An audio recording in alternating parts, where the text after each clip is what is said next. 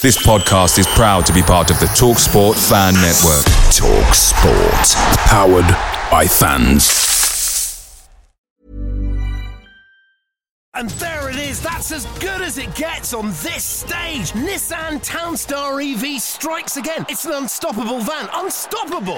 Just fantastic. You can actually see the ProPilot technology in action. Effortless parallel parking. It moves with all the confidence that comes with a 5-year warranty. And with a bench full of all-star van experts, there's real strength in depth here. That's all-star quality. Search Nissan Townstar EV and visit your local all-star van centre to see for yourself.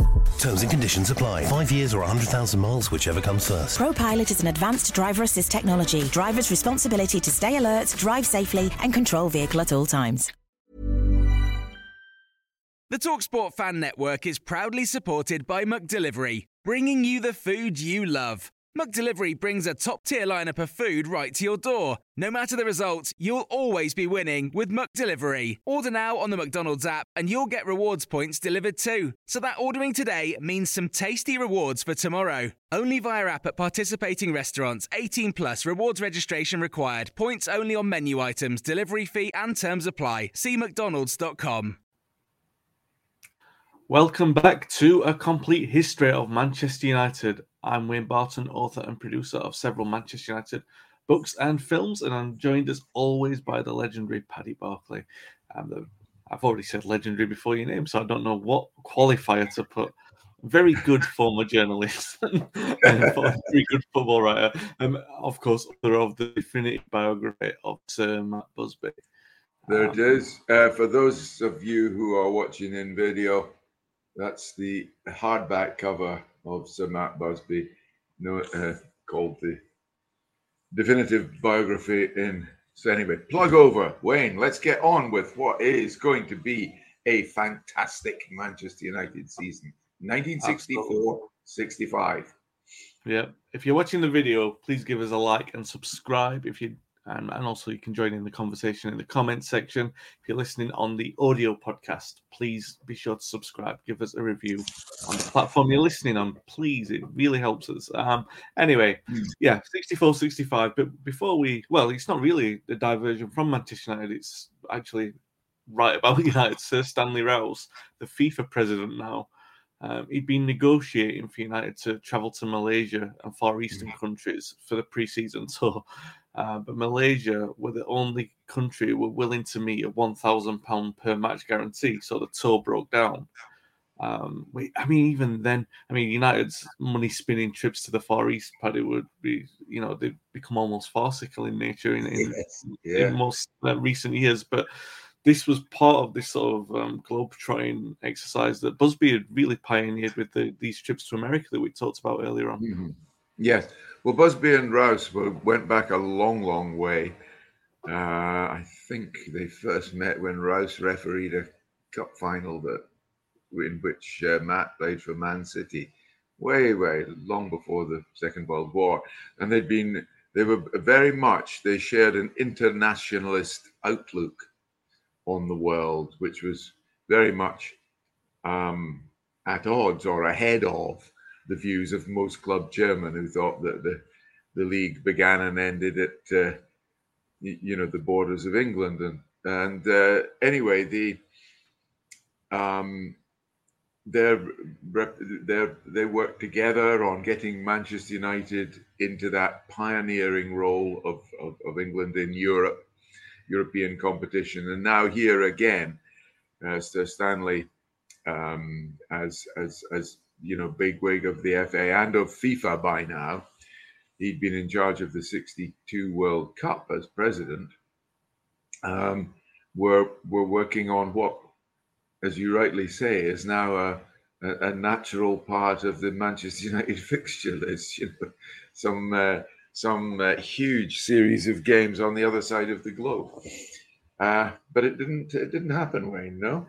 No, I wonder what they would have made. Considering both of them were such pioneers, I wonder what they would have made of the 39th game. And obviously talk about that. Interesting, yes. That's a good one. Unfortunately, we can't bring them on the podcast to discuss it. We can but speculate. Yeah. So United didn't go to Malaysia, but they got a summer trip somewhere less humid but no less hot.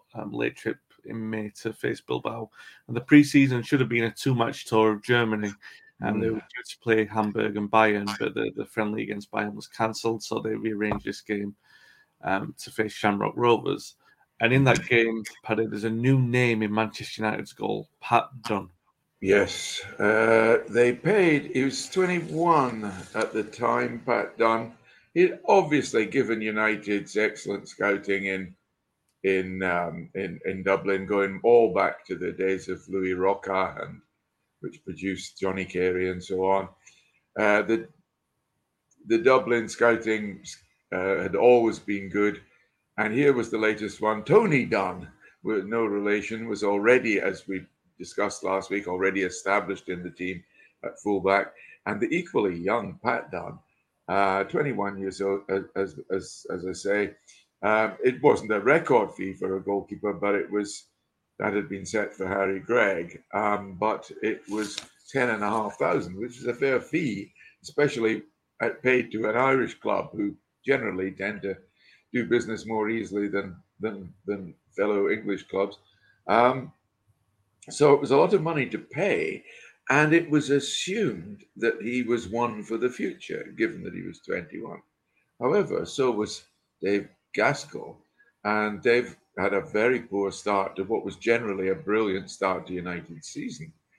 And so Pat Dunn was catapulted into the side after only 5 games in the reserves, and did extremely well. In fact, at one stage, due not only to Pat Dunn's impressive goalkeeping, but to the general gelling of United's defensive, and a key man, probably more important in United's excellent defensive record than Pat Dunn, was Nobby Stiles, he was himself only 22 at this time, but as the minder for Bill Fowkes, as English football morphed into a back four, the era of the back four. Nobby, of course, was to get great success as a defensive midfielder, but he saw it also as his job to mind the centre half in a back 3.5, if you like. But the fullbacks were already in place, Dunn on one side, Brennan on the other, and with Stiles doing even better than Maurice Setters had in protecting, screening Bill Fowkes. At one stage, United conceded, in the first half of the season, conceded only 8 goals in 14 matches, all 13 of which were won and only 1 drawn. So 27 points out of 28 at one stage. Correct me if I'm wrong, Wayne, my arithmetic's not always infallible. And only 8 goals, 36 goals scored in those games, and only 8 conceded. So this is a very well drilled team. This is a team that has gelled and is going places. Yeah, Cantwell only plays a couple of games. You mentioned Brennan and Dunn at fullback. Yeah, Cantwell only plays a couple of games. Setters a handful. You mentioned Stiles, Crerand. Stiles had been out of the side a little bit, and now, like you said, he's come in. He's played a very important role. A lot of competition of the team changing. Very interesting that you talk about Dunn and the goals conceded, because that's going to become a big feature of that. United barely kept clean sheets. I'm looking at the records, and this has been a little bit facetious, but you look at the fixture list this season, and you wonder if there's more clean sheets in this season than in the last sort of 18 combined. How many there are? It's ridiculous. Really, the comparison. But you mentioned, back 3.5, Stiles moving into that. There's a lot more defensive reliability. Also, it's just occurred to me, sorry to Wayne, but it's just occurred to me, of course, you mentioned Crerand, obviously more famous as a creative player, the feed for the great forwards in front of him, but also a good tackler. So there's real solidity in that midfield section, as well as great flair. Yeah, the season did start with difficulty with Gaskell in goal. 1 win in the first 6, which really gave no indication of what was to come. But then the changes made, a little bit more solid. They win 6 in a row. The last of which 5 in a row. Sorry, the last of which of that 5-win run is at Chelsea. And I mentioned this game because it's a game in which George Best is unbelievable. The United win 2-0, but like midway through the game, Best is in the middle of the pitch and he just hits this back heel out of sheer arrogance. Really, there's no need to do it, but it's like you've never seen anything like it. I think even the entire Chelsea defense, and we're talking, he's not in a very dangerous position. He's sort of like middle of the Chelsea off, and he hits his back heel. It goes out wide to Aston, and he sets up Lowe to score. Best I think he'd already scored earlier in that game. The headlines are all about Best and what he's done in this game. And I mentioned it in the last episode because you're talking about a player who, Best had only just come into the side, really had only played half a season. But when while plugging, when I spoke to Paddy Cran for the book that I wrote on George, he said, and it was Paddy obviously loves Manchester United, but he's not prone to hyperbole within confines of it. He wouldn't blow a player out of proportion in relation to another at United.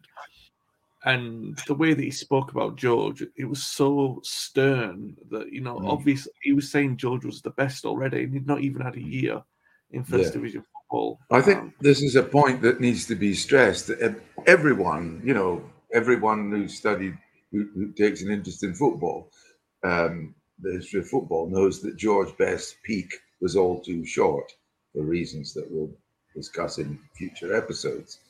What they don't maybe appreciate was how quickly his peak appeared.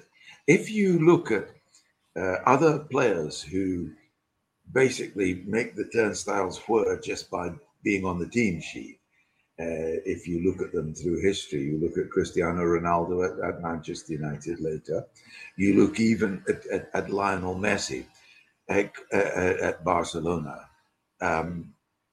people who just changed the whole attitude of fans and make you just sit back and wonder at what you're seeing on the pitch. You will know, every United fan will know that Cristiano Ronaldo, was called a show pony for a bit and wasn't serious.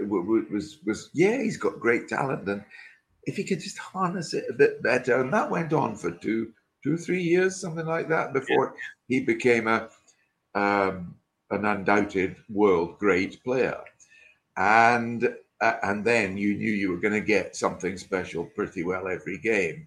Likewise with Messi at again, when Messi was Barcelona, he came into the team, came out, you knew he was going to be great, but again, it took 2 years.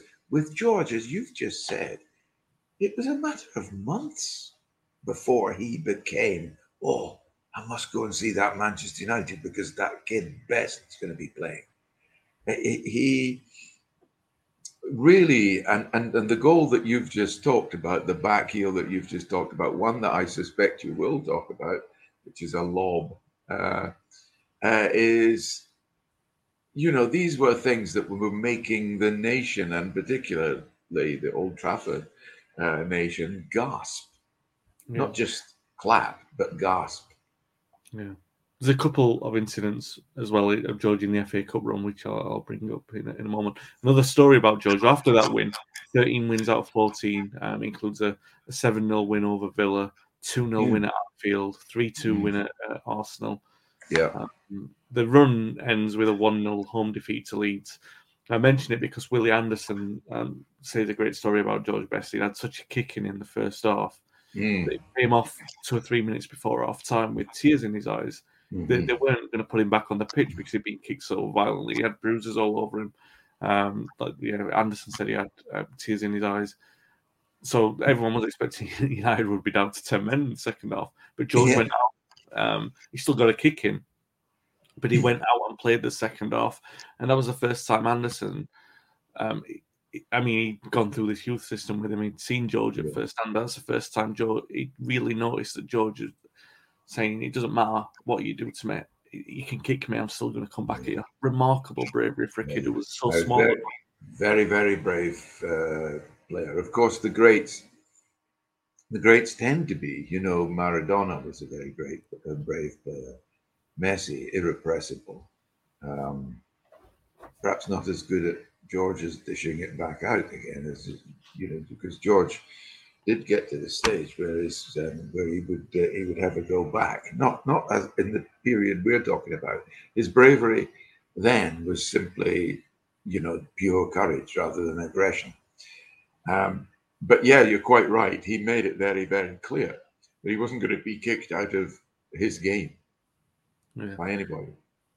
And So in the era we're talking about, that required more courage even than it does now. yeah, Because refereeing was much more lenient. Yeah, as we journey through the series, we're going to see rule changes and how that actually impacts George's form, funnily enough. Yeah, again, sticking with the theme of George, what we'll do is, in this episode, maybe we'll talk about the league first, and then we'll do the cup runs after that. So we'll just continue the league over Christmas. So they had a sticky run of form over Christmas, again, like the start of the season. But then they have this strong conclusion where they're securing not only a good run of wins, but some massive results and performances as well. And this is really Busby at his best. This is his foresight. The fact that he's created another team that has the bravery to take on all the top teams and play football in the way that he'd always wanted them to play, and they were picking up the results and they were winning. There's a win over Chelsea, a 4-0 win, which starts, as you mentioned, with this George Best goal. He's harassing Eddie McCready. He's harassing him for the ball. And this is a fullback. He doesn't know what to do. Everyone must have seen this goal. If you've seen anything about George Best, you must have seen this goal. McCready's in the right back position. He's terrified. You've never seen anything like it. A right back is terrified of the winger challenging him for the ball. Best robs him of it with the ferociousness of a Roy Keane or a Paddy Crerand. He robs the ball. Brunetti, when you look back at the footage, Brunetti's not even that far off his line. He comes out a little, but he's thinking, no, I'll be a little bit cautious here. He was well positioned, the goalkeeper. Yeah, and George is on the sort of left-hand side. He darts in a little. I don't know where he's seen the space because nobody else can see it, but he lofts the ball over Brunetti into the far corner. It's outrageous what he's done. How many times do you see footballers that they can do everything, but it's the finishing where the pressure is on? You look at that finish by George Best, and you would think he was playing with some cones alone on a public park with nobody watching. He was ice cold. There was nothing else mattered. He just didn't recognize pressure, the performance pressure, George. Yeah, Brunetti might as well not have been in the goal. The way that he's hit it. And you can't blame the keeper. He was in exactly the right position. And you're quite right. They may as well not have had a keeper. Yeah.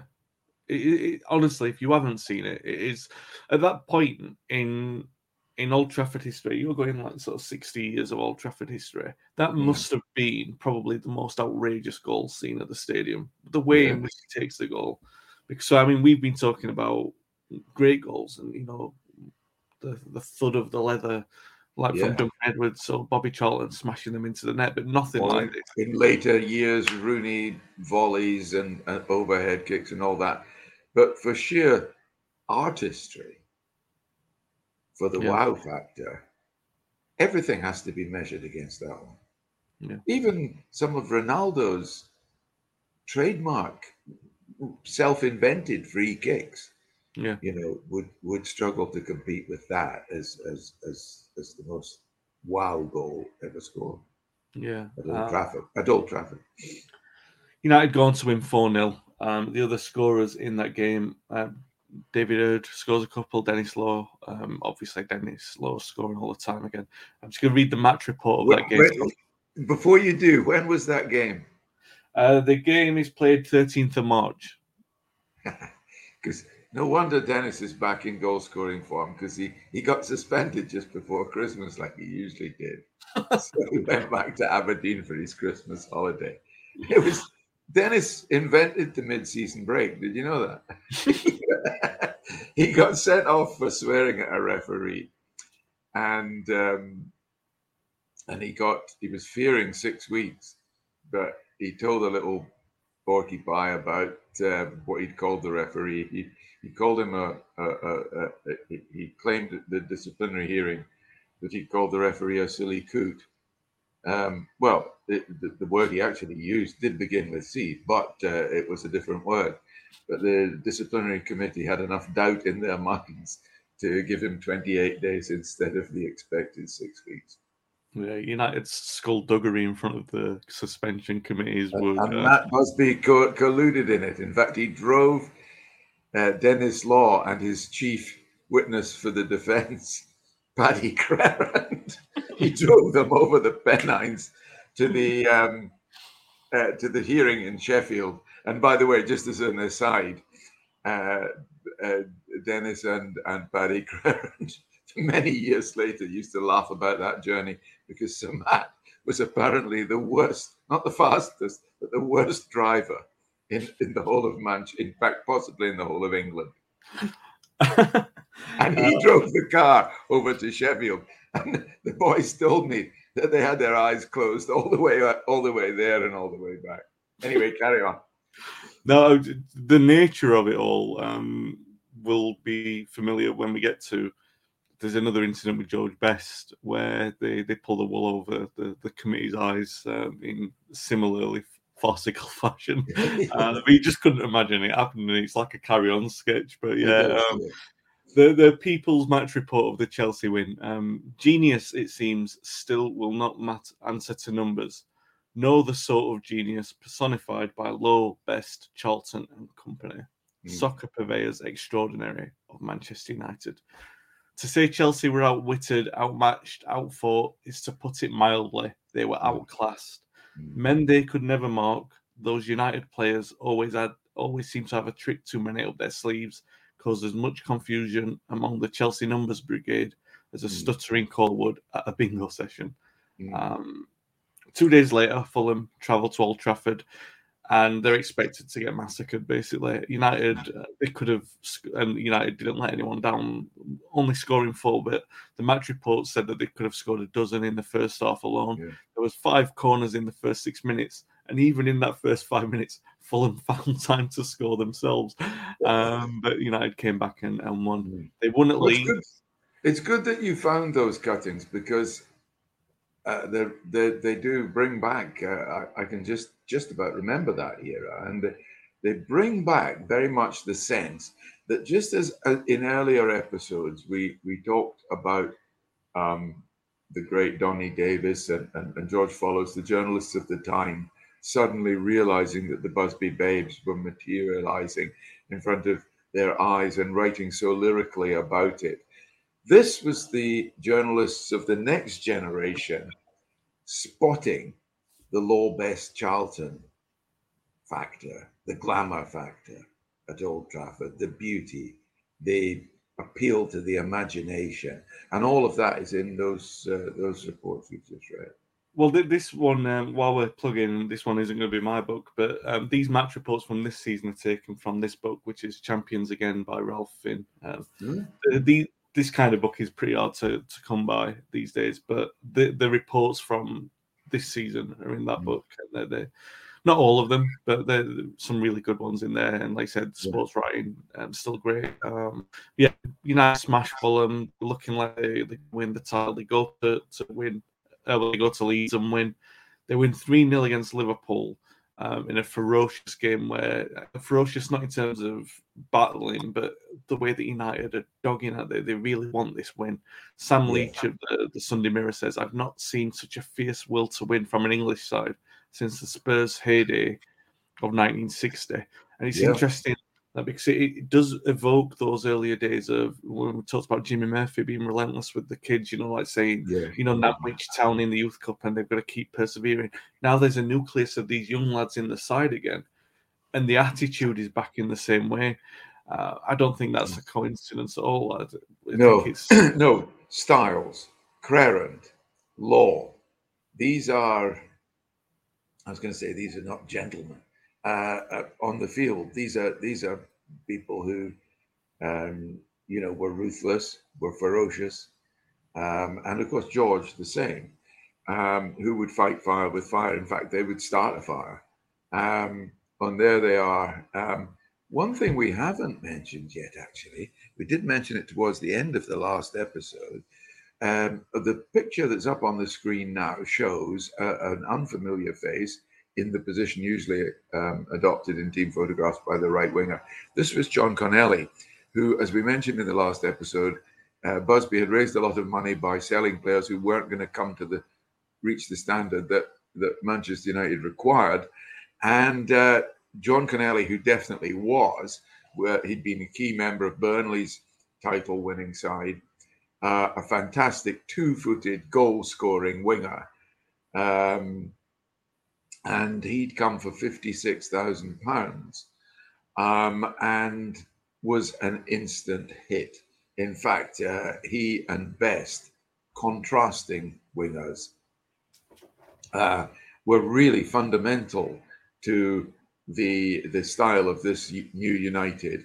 Interesting to note that at this time, Nobby Stiles was promoted to during this season was promoted to the full England team by Sir Alf Ramsey, and Sir Alf Ramsey and Matt had fundamentally disagreed on the philosophy of football. Ramsey identified that wingers were a dying breed. Busby refused to accept that. And indeed, so ingrained was this philosophy, not only into his mind, but into the bricks and mortar of Old Trafford, that the great Sir Alex Ferguson pursued the same thing throughout his career. But here's an example of it. As the coaching fraternity are beginning to wonder, are wingers really? Matt Busby said, I don't care what you say. And there were Connelly. He paid 56 for Connelly, and George Best. There were his wingers. Bad news, by the way, for Ian Moyer, who we've mentioned in recent episodes. He was to be sold to Blackpool for a very useful £30,000. And for the Willie Anderson, who you mentioned a few times. These two, because of the success of the Connelly-Best axis, if you like, all of these had become peripheral and were no longer to play much part in Manchester United's future. But again, while they weren't, it shows the sort of returning health of the youth system, which has struggled for a couple of years because of what happened with Munich. So now Jimmy's back in place doing the work with the. And United were champions of youth football. That regained the FA Youth Cup, and where they was it in the 64 where they 64. That's right. Now in that team, 8 players of that youth team went on to get into the first team. I put them down on my list. Obviously, George Best was one. David Sadler, who we paid tribute to his early career in previous episodes. Those were 2 of them. Bobby Noble, the magnificent talent fullback, could play right back or left back, but would have been probably England's left back for 10 years, according to David Sadler's reflections later. But for misfortune, he was in that team. John Aston Jr. was in the team. Jimmy Ryan, another winger, was in, and friend of George Best, was in the team. I'm just trying to see my list. If I missed anybody out, there's one that you are going to refer to at some stage, who probably didn't become as famous as most of the others, and that was Albert Kinsey. Ben, you'll be describing him at some stage in this episode, I'm sure.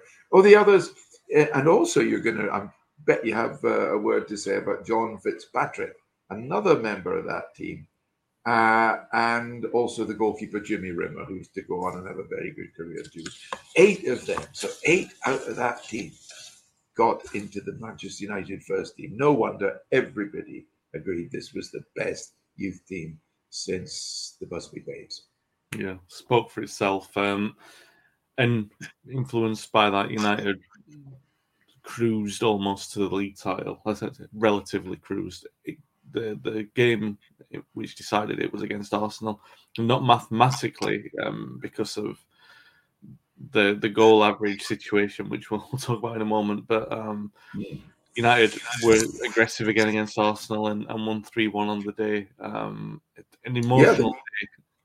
They didn't. They didn't think that at one stage it didn't look like they were going to need to win, because the only other team that could have won it was Leeds. Now with Johnny Giles and doing very, very well, albeit maybe a little bit rough in their tactics, but they were to reach the FA Cup final this season. And in fact, a lot of people thought that the fact that Leeds had beaten United in the semis, I think, Wayne, correct me if I'm wrong there, and because of that, United faced teams, including that Liverpool one, who was sort of had half an eye. I don't know why I'm touching my ear, because I meant to touch my eye. They had half an eye on the cup final, maybe an ear on the crowd, but it helped United. Leeds were 3-0 down at Birmingham on the night that Old Trafford was watching the Arsenal game. Leeds were 3 down. So if that got through on the old transistor radios, United could have relaxed. They didn't. Best scored the first, I think. Yeah. Law then got 2. Law now regal in his mastery of the striker's art. And that was it. Old Trafford could celebrate. And as you said, a very emotional night, Wayne. Yeah, if you're watching on the video, then you're seeing the celebrations of the title of Bill Foulkes handing holding the trophy in front of some of his colleagues there. Yeah, Di Stefano and Puskas were in attendance at Old Trafford, Paddy. Mm-hmm. Yeah. Busby was greeted by them, and he made an emotional comment to the press after the game. He said, "In this moment, I remember those dark days. I remember the boys who played so brilliantly for us and looked like conquering the world. Now we have risen from the depths and are right back where Manchester United belong. The boys who were at Munich would have been really proud of them on this memorable night." Really, obviously, poignant comments. But you had like the likes of George Best. Yes, obviously, at the moment where a few people like Busby would have been looking back and paying tribute. You had Best saying, "Oh, it's always been my ambition to play in the European Cup." So they're already looking forward, a few of these players, as well they should. Another picture from the celebrations. You can see that that's Matt Busby tipping a bottle of champagne, and it's worth it just for the caption alone, which I'm going to read to you. It says, "Matt Busby pours champagne for Pat Crerand, Pat Dunn, Shea Brennan, Dennis Lowe, John Kennelly, and David Hurd. George Best, right, had lemonade."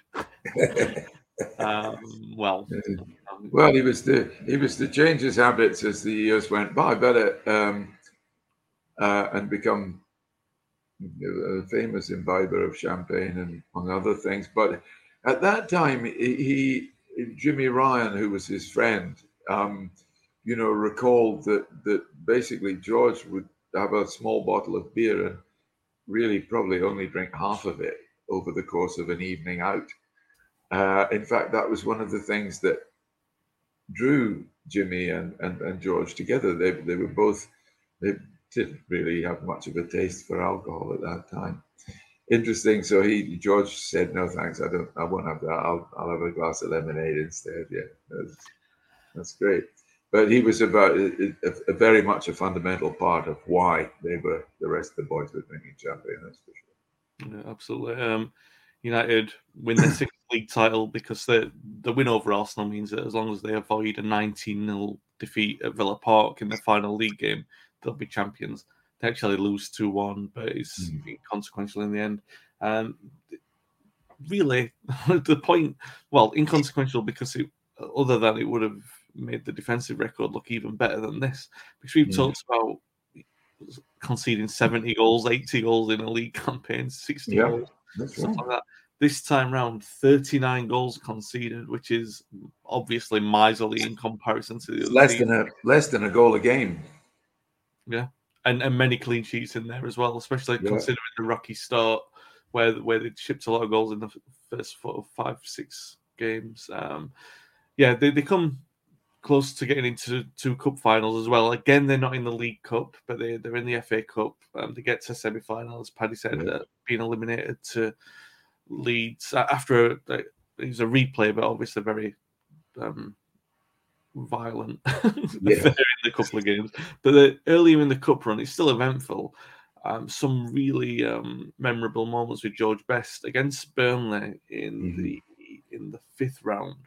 United are a goal down. There's 10 minutes left. George Best's boot comes off, and he's trying to get it back on, but he's struggling, and the play's going on. It's frenetic. Old Trafford is demanding a late winner. So George is like, I can't put it on. I'm just going to have to keep playing without it. So he's carrying the boot in his left hand. He runs to...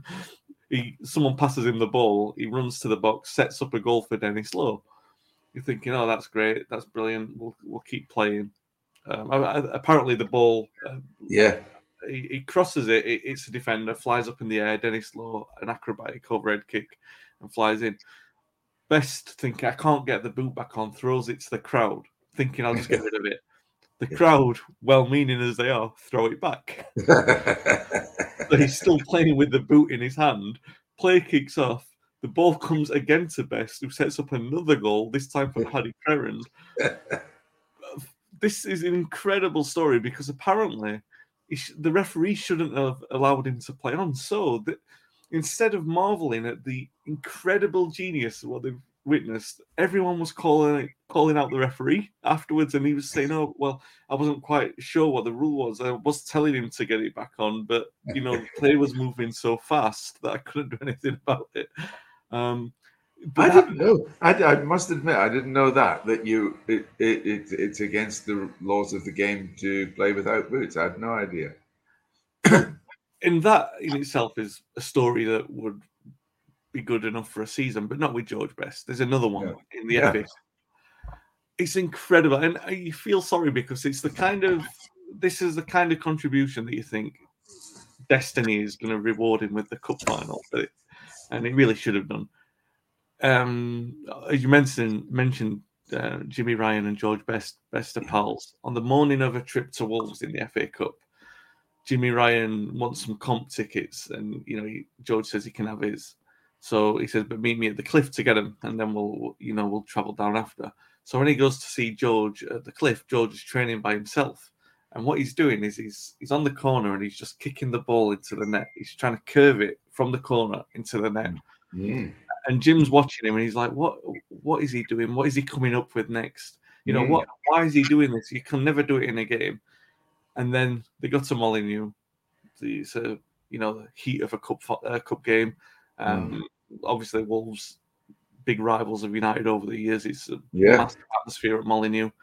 Heat of the battle. And in fact, by the way, we should mention George's previous inspiration. He'd watched those old Wolves games that we've talked about. The Wolves where they played Honved in the European friendlies. And when they'd had the games on television, the commentators were speaking about the gold shirts that Wolves were wearing. So he was enamoured by this and the idea of playing against European football. So Wolves were quite close to George Best, and now he was finally playing at Molineux at the stage. He goes over to take a corner, and Jim Ryan says, "I can't believe what I'm watching. He's watching the same thing now again." George takes the corner, goes for the near post, and gets it in the near post. So good, in fact, that the Pathé News clip that picks it up, they've got him taking the corner, but they missed. I'm just checking the score here because he doesn't. The Pathé News clip makes it look like George Best is running onto George Best's corner to finish it. It's ridiculous, but he scored direct from the corner. And Jim Ryan couldn't believe what he was watching. He was literally watching what he'd seen in the morning take place on the evening. This is the kind of ingenuity. That's what we were saying before. George was impervious to pressure, crowd pressure, personal pressure. He was impervious to that. Yeah. And he was literally telling his teammates that he would try these new things. He was telling them that, I'm going to try something new. And they were like, oh, all right, whatever. I don't think Jim would have believed, if he had not been there to witness it himself, that George had been trying it that morning. He would have probably just thought it was a fluke. And that was the level of the genius that he had, that he would know he was planning it and he did it. His execution was just extreme.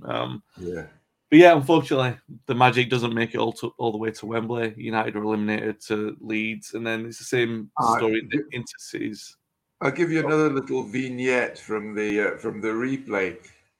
Imagine that for a moment that you're Bobby Charlton,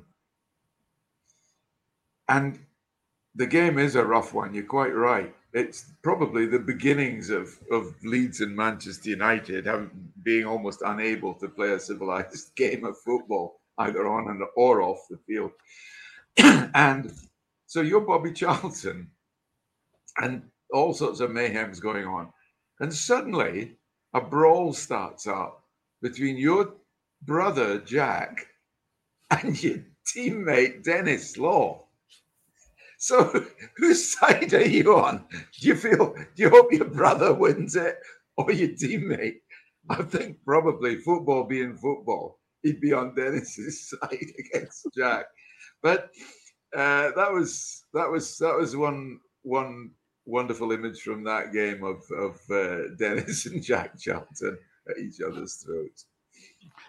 United eliminated in the replay. Also takes a semi-final replay to knock them out of the Intercities Fairs Cup, where they got to Ferencváros. United wanting to impress in Europe after the embarrassment of Sporting Lisbon in the previous season, but they're at least softened by the blow that they'll be competing in the European Cup in the following season. Sixth league title for United. Yeah, it was interesting that, just to dwell briefly, if I may, on the Ferencváros match. It went to 3 matches. Yeah. Ferencváros won the toss for the third game. This is the final of the Fairs Cup, the forerunner of the Europa League. And so Ferencváros won the toss, so that they had advantage in the third game, and they won it.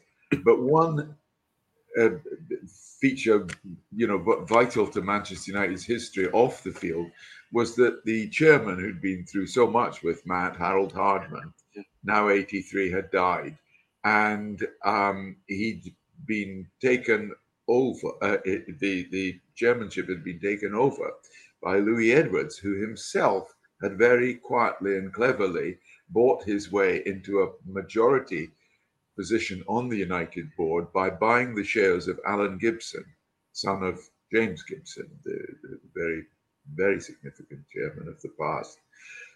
So it was now a new era off the pitch, as well as a developing era, as well as a great team appearing on the field.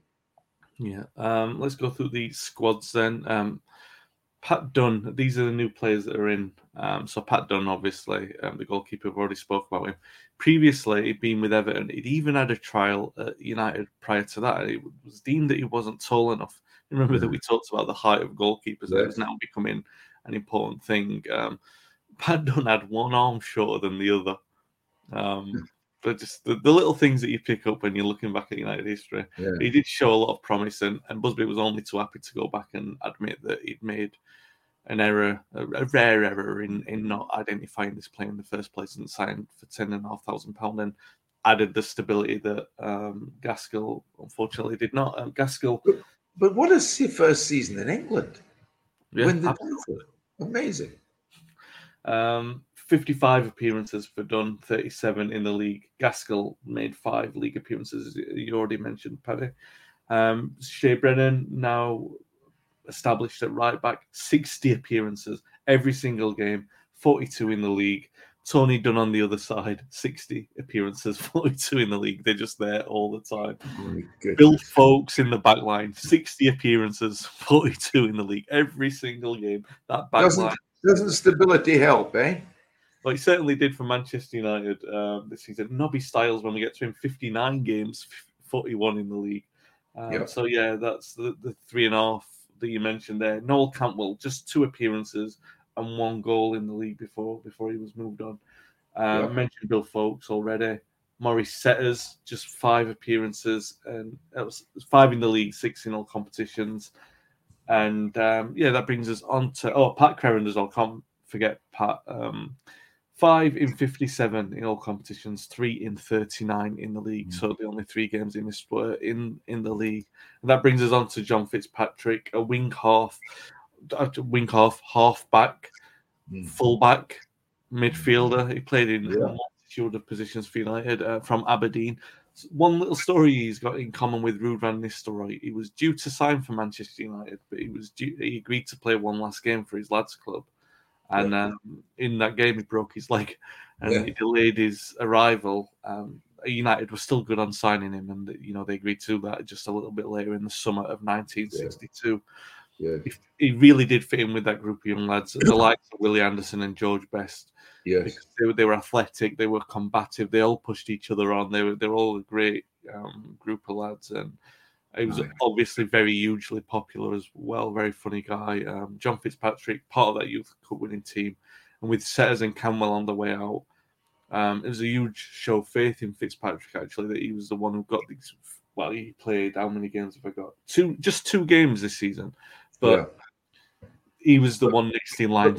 Bear in mind, he'd been in the youth team that won the Youth Cup. So, I mean, but you mentioned that his misfortune he had that delayed his signing for United. He was to be, he was an aggressive player, but he took as much as he gave, unfortunately, and it was his career. I think, was definitely affected by an injury proneness. Yeah, they would. I'm not comparing John to Brian Robson, but one thing that some people have often told me about Brian Robson is he was so good that he sometimes went into challenges you wouldn't want him to go into, just to prove the point. And I think that's sort of similar to John Fitzpatrick. Yeah. Maybe he got not carried away or influenced by, but that you've seen Crerand, you've seen Lowe give as good as they get on the pitch. You're obviously going to be influenced by that. Well, there must have been something in the Sierra Aberdeen when John and Dennis Law were growing up in that city because they were both as fiery and dare I say it, rash as each other. Yeah, I don't know where the story will come into, so I'll just drop a small anecdote about John.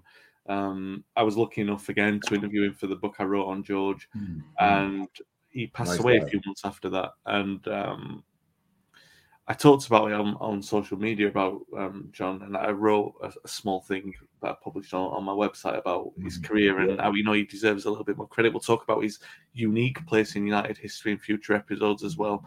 And his family actually got in touch and asked if they could read what I'd written out at his funeral. And it's honestly one of the strangest honours that you can have, as someone who writes and follows United, to have something like that. And so, and he was. There is no better tribute than that his family wanted it to be read out. That it really is a huge privilege.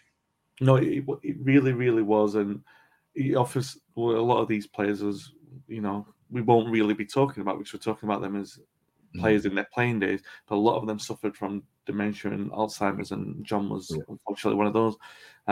When I talked to him, he was in complete lucidity. He had a day where he was really good, and his memories of George obviously I was talking to him about George in the youth team, and he provided some of the best stories. He was absolutely unbelievable, and a massive character. He was a massive character. Jimmy, I don't know if we have time now for me to tell it, but Jimmy Ryan tells some wonderful stories about John Fitzpatrick, and of I don't know if it must have been around this time. Maybe now isn't the time, but it must have been around this time that United went to America. Was it in the next season? It could well be. We're discussing, and basically, Fitzpatrick wound Jimmy Ryan up and said, "Look, I've heard that the first team lads are getting huge expenses on this tour, and and we ought to go and see Busby. And we've played for the first team. Why can't we get more expenses? So Jimmy doesn't really fancy going in to demand more money from Busby, because as well as respecting him, they were scared stiff of him. So, but John Fitzpatrick keeps winding him up, and eventually they knock on Busby's hotel room in America. They've just arrived, and Busby comes to the door in a dressing gown, and he says, "Boys, come in. We want a word." And John Fitzpatrick says, "Yeah, we want a word," and then nods to Jimmy Ryan, expecting him to do it. And of course, Jim with thought that Fitzpatrick saying, "Yeah, we're just going to tell the boss what's what. We deserve this money." And suddenly he's meant to do it, so he starts stumbling and bumbling, and eventually Busby tells him not to be so stupid and get out of his sight. But that was Fitzpatrick. He was, he was a character, and Jim was very, very fond of him. It's another very close friend of Jimmy Ryan, and as indeed all of those youth team boys were. There was a wonderful atmosphere among them. John Aston Jr., they all speak so fondly of those happy times as they graduated from the youth towards the first team. Yeah. George Best, 14 goals in 59 appearances, 10 in 41 in the league. I think we probably waxed lyrical about all 14 of them in this episode. Bobby Charlton, 18 goals in 59, 10 in 41 in the league, just like George. David Hurd, 28 in 55, 20 in 37 in the league. We already talked about John Kennelly earlier in the episode. Obviously, he'd been a major part, as Paddy said, of Burnley's title success. In 1960, I had doubts about his future in the games, severe enough that he applied for a job as a joiner when he was a teenager and was taking the apprenticeship before he was offered a career at Burnley. At United, he struck up an instant rapport with Bobby Charlton playing on the left-hand side of the pitch. He actually described Charlton as the best player he ever played with. Busby really had stumbled on a bit of gold here with Kennelly. He was a little bit different in style to Best. Everyone was. But he shared that appetite to work hard and retrieve the ball. So when you've got Charlton and Lowe, Charlton had the desire to find space, Lowe had this inclination to drop deep, and Best would go everywhere. United had this multifaceted front line who would drift around, but in Kennelly and Best, they would also work hard to retrieve the ball. So, it's a really massive bit of gold here that Busby had stumbled on, and this dynamic in the front line. Kennelly played every game this season, 60 games, 20 goals, 15 in 42 in the league, a massive contribution to the league title. John Aston Jr., son of Senior, of course, we talked about him in the previous episode, a left winger, left-footed, backup for Kennelly, basically. So he only played one single game this season. And another Youth Cup winner who will, I'm sure, be someone that we talk about significantly in the future. Aston, fantastic youth. Brings on to the other forwards. Ian Moy, you already mentioned him, one single appearance before he's moved on this season. And David Sadler, 1 goal in 6 games in the league. Less of a contribution this season than his breakthrough season. One single appearance for Albert Kinsley. How many players can you say have played for Manchester United and have scored as many goals as they played games? I looked through the records and I think Albert Kinsley is the only one. So he's got a 100% goal scoring record. And every time he scored, Paddy, it was a match winner as well. The only thing is, it was the one game. It's the FA Cup game but that's a record it'll take some beating. I don't think it will be. So it will never be beaten unless in present day someone does that. But that's remarkable. But it's his own little place in history. Liverpool born forward brings us on to the tactics. You already mentioned there that it's a 3.5 with Styles dropping back now. Bobby Charlton probably dropping back to provide a little bit of stability in midfield as well, with Creren, the metronome, making everything work in there. And that front line that just moves everywhere by itself. Hurd probably the most static, and everyone else just plays everywhere. Yes. Funnily enough, we haven't mentioned Hurd, but somebody had to do a job for the team, and yes, he was less of a roamer than the others were.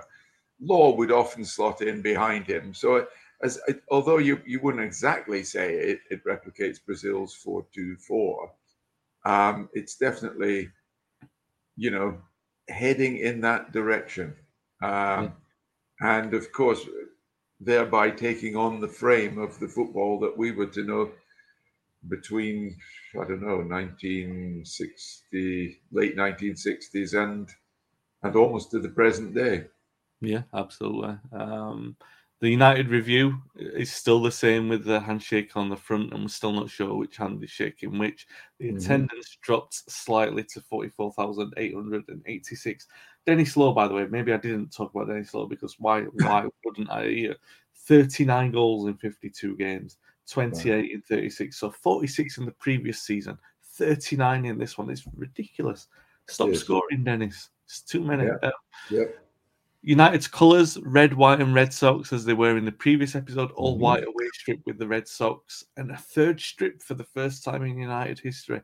Those Edwards bringing in the commercial changes, although they weren't yet for sale. These kids, they wore a blue shirt with white shorts and socks.